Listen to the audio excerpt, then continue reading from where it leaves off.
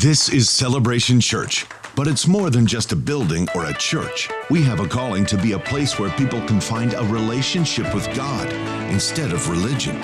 A place where freedom is found and acceptance given, and every person can discover their purpose and experience the kind of fulfillment only God can give. Together we will raise, lead, and empower a generation to change the world. Here, Jesus is famous, and all the glory goes to God. This is Celebration. This is our family. Welcome home.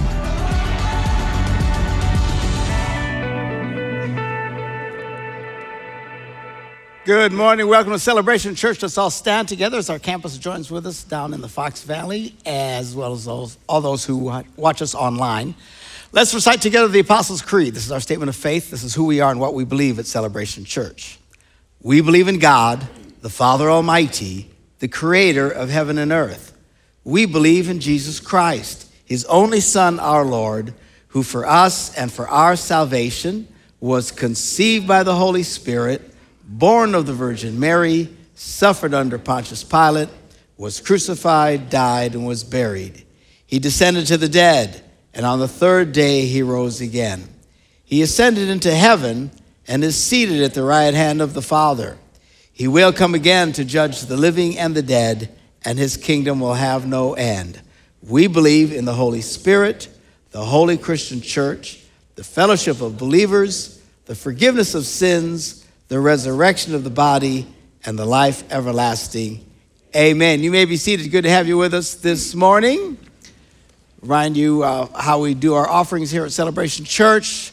On the way out of the service this morning at the doors, there'll be ushers with buckets, and you can put in your checks or cash at that time. You can use the envelopes in front of you on the back of the seats to give as well. And don't forget that today, also you can give online. A lot of people do that. Or you can use your phone. Use the Celebration Church app. And don't forget the Mission Sunday. This is always when we ask people to give above and beyond. So if every week you usually give X plus this week. Throw in something special and mark it for missions. Actually, it's a great way to use your phone. Even if you don't normally use your phone to give, you can just pull up the app right now and put in for missions X amount of dollars. And it'll allow us to continue to do the things that you just saw on the screen. This last year has been the most impact we've been able to ever have. And thank God for that and for your faithfulness. Everybody said amen. Amen. All right. Oh, and don't forget, guys, about Man Camp coming up. You know you're a manly man when you go to Man Camp. First weekend in February. And we just all hang out. It's a blast. So sign up for that. According to the Christian calendar, as you know, we are now in the season of Epiphany. Today is the second Sunday of Epiphany. What is an epiphany? An epiphany is a moment of sudden revelation or insight, when all of a sudden, oh yeah, now I get it. That sort of thing. I love this time of year, and I love that emphasis, because ultimately, it's the Holy Spirit that has to make truth real to us. We can teach it and preach it and drill it and stuff, but until God turns the lights on. And I pray God turns the lights on for all of us who are listening and part of this church. Today's message I've entitled, What is Your Name? And it is my prayer today that you will begin to experience an epiphany of how God views you. We're going to read from Isaiah, the prophet, 62nd chapter, verses 1 through 5. Give you context here. The children of Israel, nutshell of history here. You've got Abraham, Isaac, and Jacob. They were called Hebrews. God changes his name, Jacob's name, to Israel. They now become the Israelites. They all wind up in Egypt. They turn them into slaves for 400 years. You know the story, right? Moses comes, let my people go. They all come out. And they go. King David eventually comes, and he unites all of Israel, the 12 tribes of Israel, into one big, powerful nation. Well, eventually, after his death, and I believe Solomon's death, there's a civil war, and they split up. And you wind up with the northern tribes, which are made up of 10 tribes, And then the southern tribe, made up of mostly just Judah and what's the other one? Anybody know? Benjamin, yeah, thank you. Benjamin, that's good, she's right.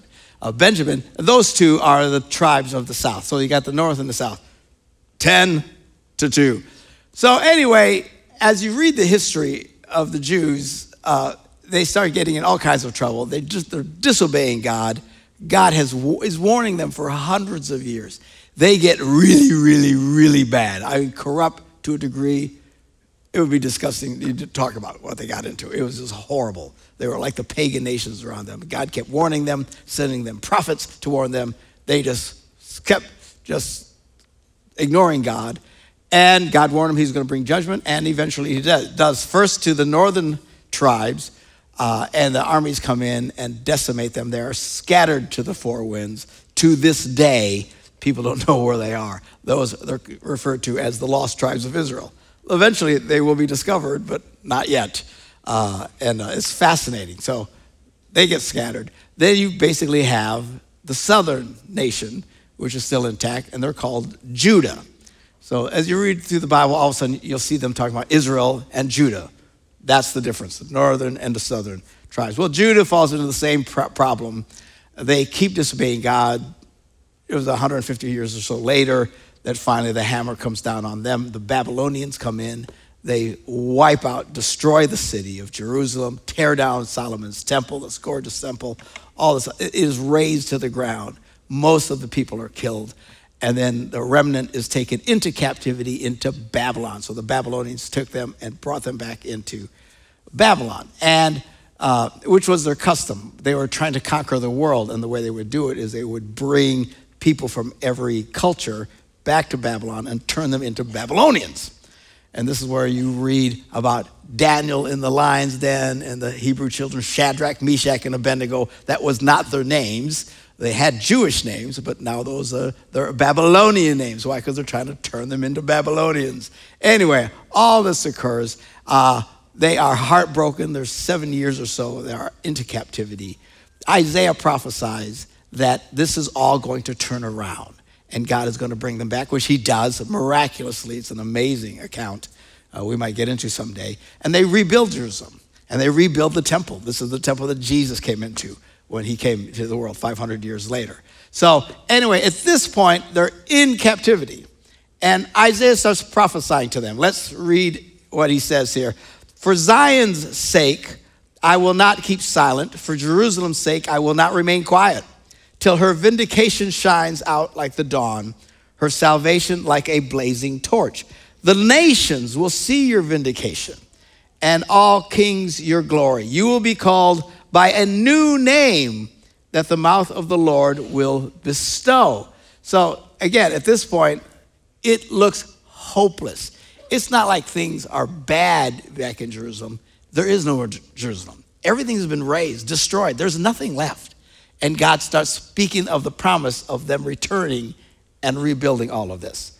He says, you will be a crown of splendor in the Lord's hand, a royal diadem in the hand of your God. No longer will they call you deserted or name your land desolate.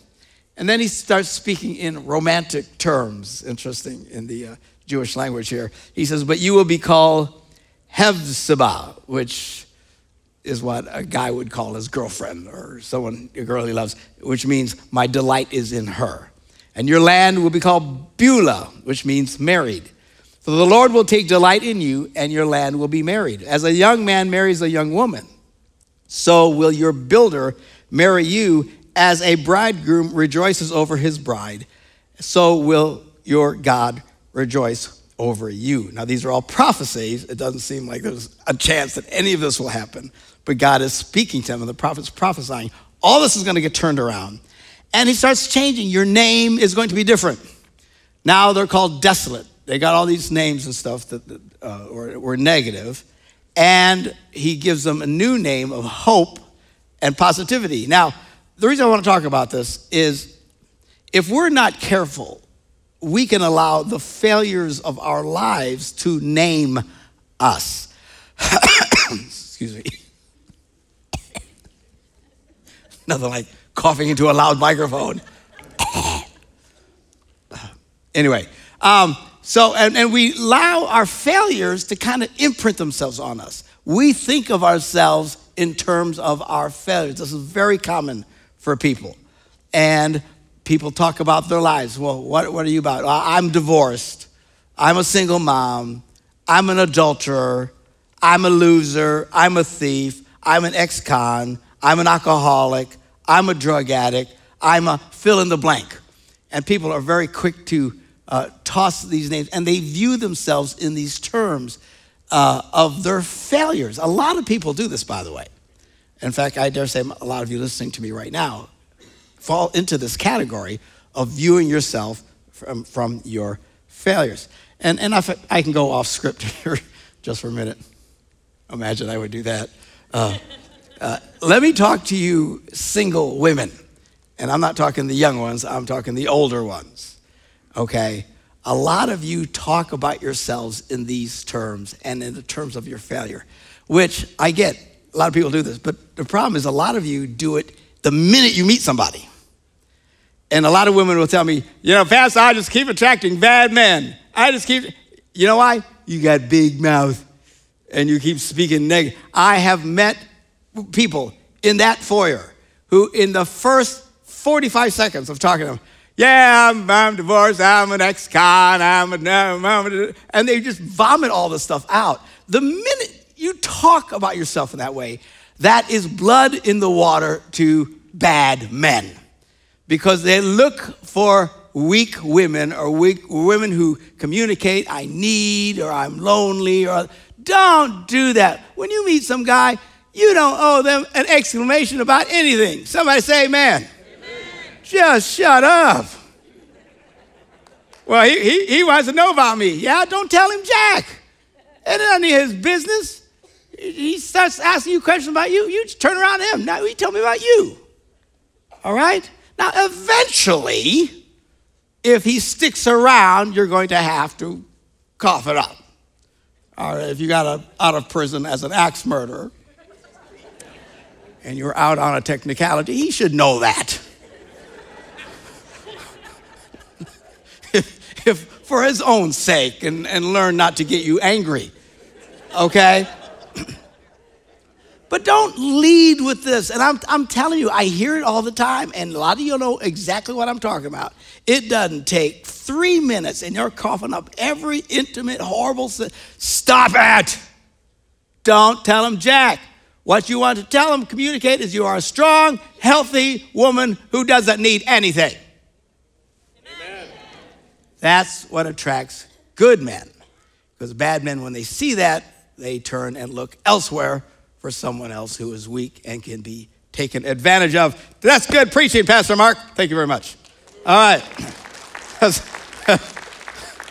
That's off script. That was free. All right.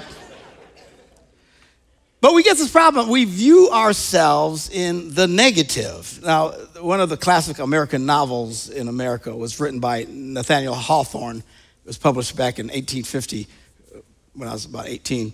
And it's called The Scarlet Letter. A lot of us had to read this in high school, or at least we read the Cliff Notes because we didn't actually want to read the book. Some of us may have done that. But anyway, the book is a story about this Puritan colony in Massachusetts of this lady who gives birth to this woman. It's all illegitimate. And they take her and they publicly shame her and humiliate her, and they make her wear the scarlet letter A over her chest for the rest of her life so everybody would know that she's an adulteress. It's horrible. It's a horrible story, actually. Interesting, but it's very revealing about how Christians oftentimes struggle with other Christians who make mistakes. There's this scene where she's up on the scaffold and they're all rebuking her and stuff. And I'm thinking, these are devout Christian men and women who read the Bible where Jesus encountered this woman who was caught in adultery. And what does Jesus say? I do not condemn you. Go and sin no more. Whoever has no sin. Let them cast the first stone. I mean, how ignorant can these people be? But yet, if you look back historically, Christians tend to be very, very harsh to Christians who sin. Does that make any sense? It's like we don't have a problem with somebody who doesn't know Jesus and then comes and repents and asks Christ in their life. That is celebrated, as it should be. But there's this weird thing that gets in our heads, and I think it's because this attitude, well, we should know better, right? And heaven forbid if it's a Christian leader or a pastor who messes up and people just start foaming at the mouth and they can't handle it and they just get mean as they can be. Don't let yourself do that. Okay, the door of grace does not slam shut once you become a Christian. That makes no sense. It's almost like, yeah, if you're just a rotten, wicked heathen, there's grace for you. As soon as you find Jesus, now if you mess up, you should be punished. Nonsense. That's not the way this works. Okay? There's a scripture, where Jesus said, the angels of heaven rejoice over one sinner that comes to find grace. And that's true, and we celebrate that.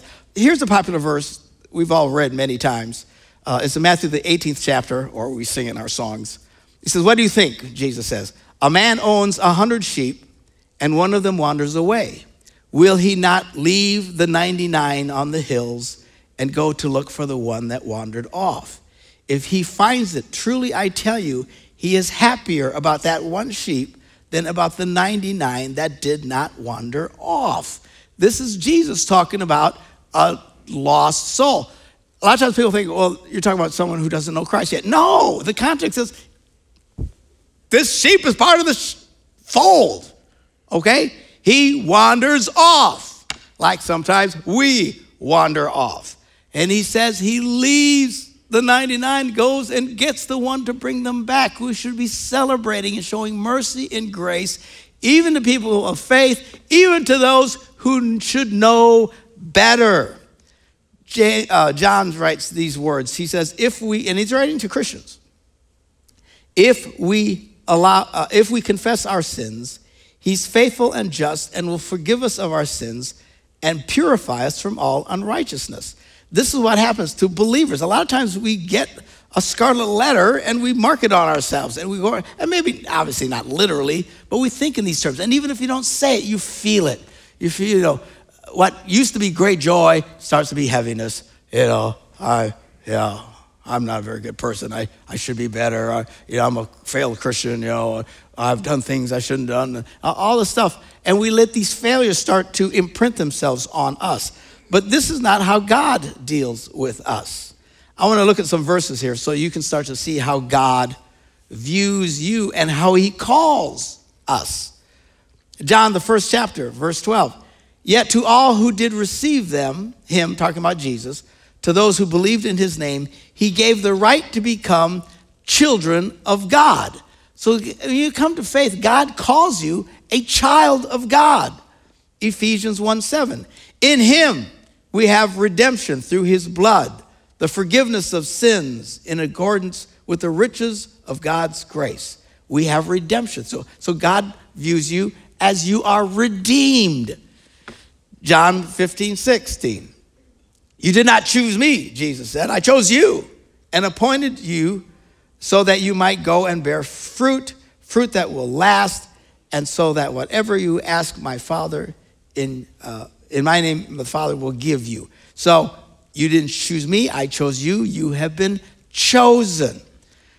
Jeremiah 1:5, I love this one. Before I formed you in the womb, I knew you. Before you were born, I set you apart. I anointed you as a prophet among nations. We've been set apart. 1 Peter 2:9, but you are a chosen people, a royal priesthood, a holy nation, God's special possession, that you may declare the praises of him who called you out of darkness into his wonderful light. I love that. Because these words go by so fast, they don't stick with us. You are a chosen people, a royal priesthood, a holy nation, God's special possession. That's how God views you. No, not me, Pastor. Everybody else, I have issues and I'm struggling and I've made mistakes. No. he views you in this way. You are his special possession. John 15:15, Jesus says, I no longer call you servants because a servant does not know his master's business. Instead, I have called you friends. For everything that I have learned from my Father, I have made known to you. God calls you his friend. Ephesians 2:10, we're jumping all over the Bible here. For we are God's handiwork, created in Christ Jesus to do good works, which God prepared in advance for us to do. You are God's handiwork. Philippians 3:20, but our citizenship is in heaven, and we eagerly await a Savior from there, the Lord Jesus Christ. You are what? A citizen of heaven.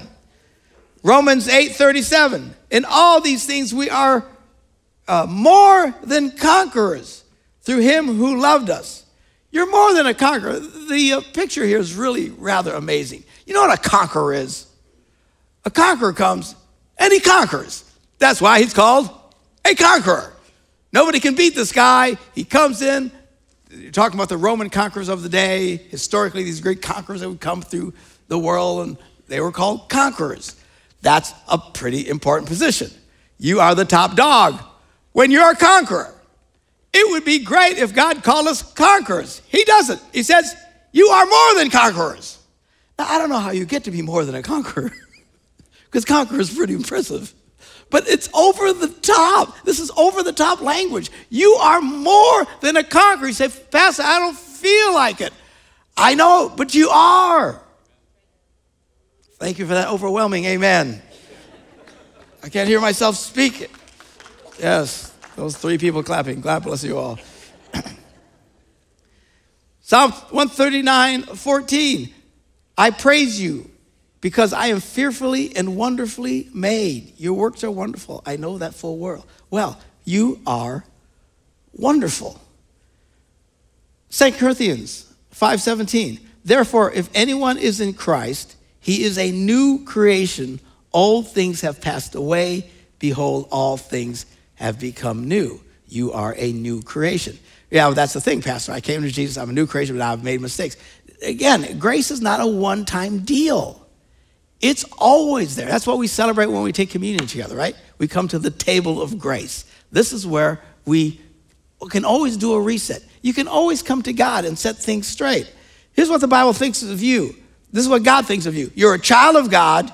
You're redeemed. You are chosen. You are set apart, meaning special. You are God's special possession. You are God's friend. You are God's handiwork, a citizen of heaven, more than a conqueror, wonderful. You are a new creation. That's what God sees when he sees you. And all I can do is pray you have an epiphany about that this morning. You're a different person. You're a new, and not just a rotten, filthy sinner that's still a rotten, filthy sinner, but God has to forgive you because that's the rule. All right? You're really something special. I know most people don't get this. I know. They don't get it. Because they struggle and they think, gee, here's where I should be, here's where I am. God must be ticked off at me all the time. You know, you go to some churches and you walk in and it's super quiet.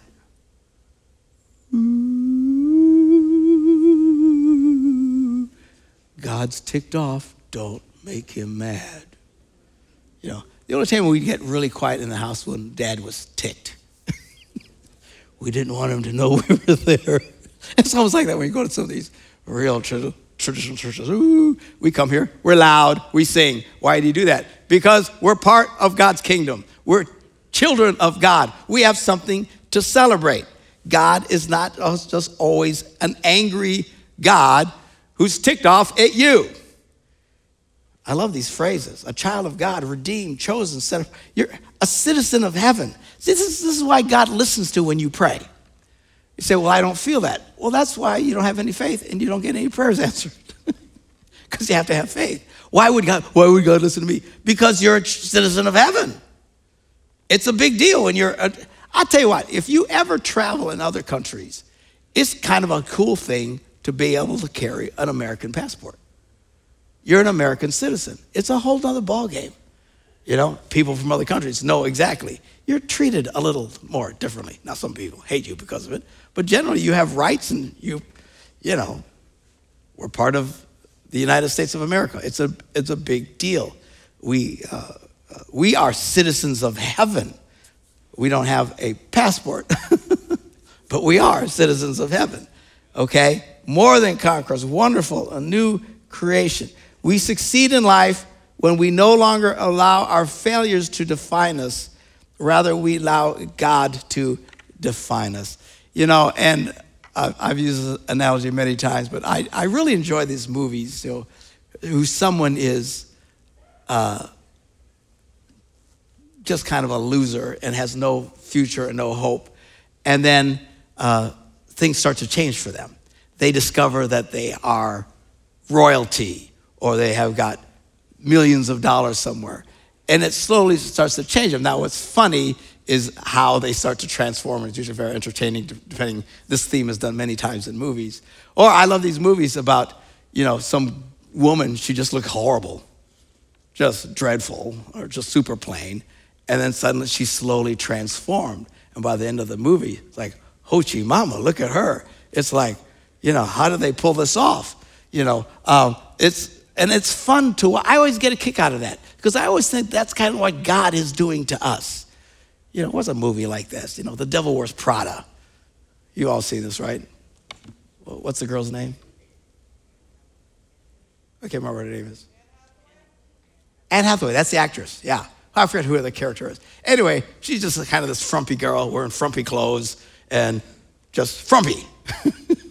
And she gets into this world of high fashion, and it's hilarious to watch how this transformation occurs. By the end, she's like, holy cow, quite the transformation. I look at that and I go, this is us. This is what happens. We come to Jesus, we are very frumpy. Somebody say amen.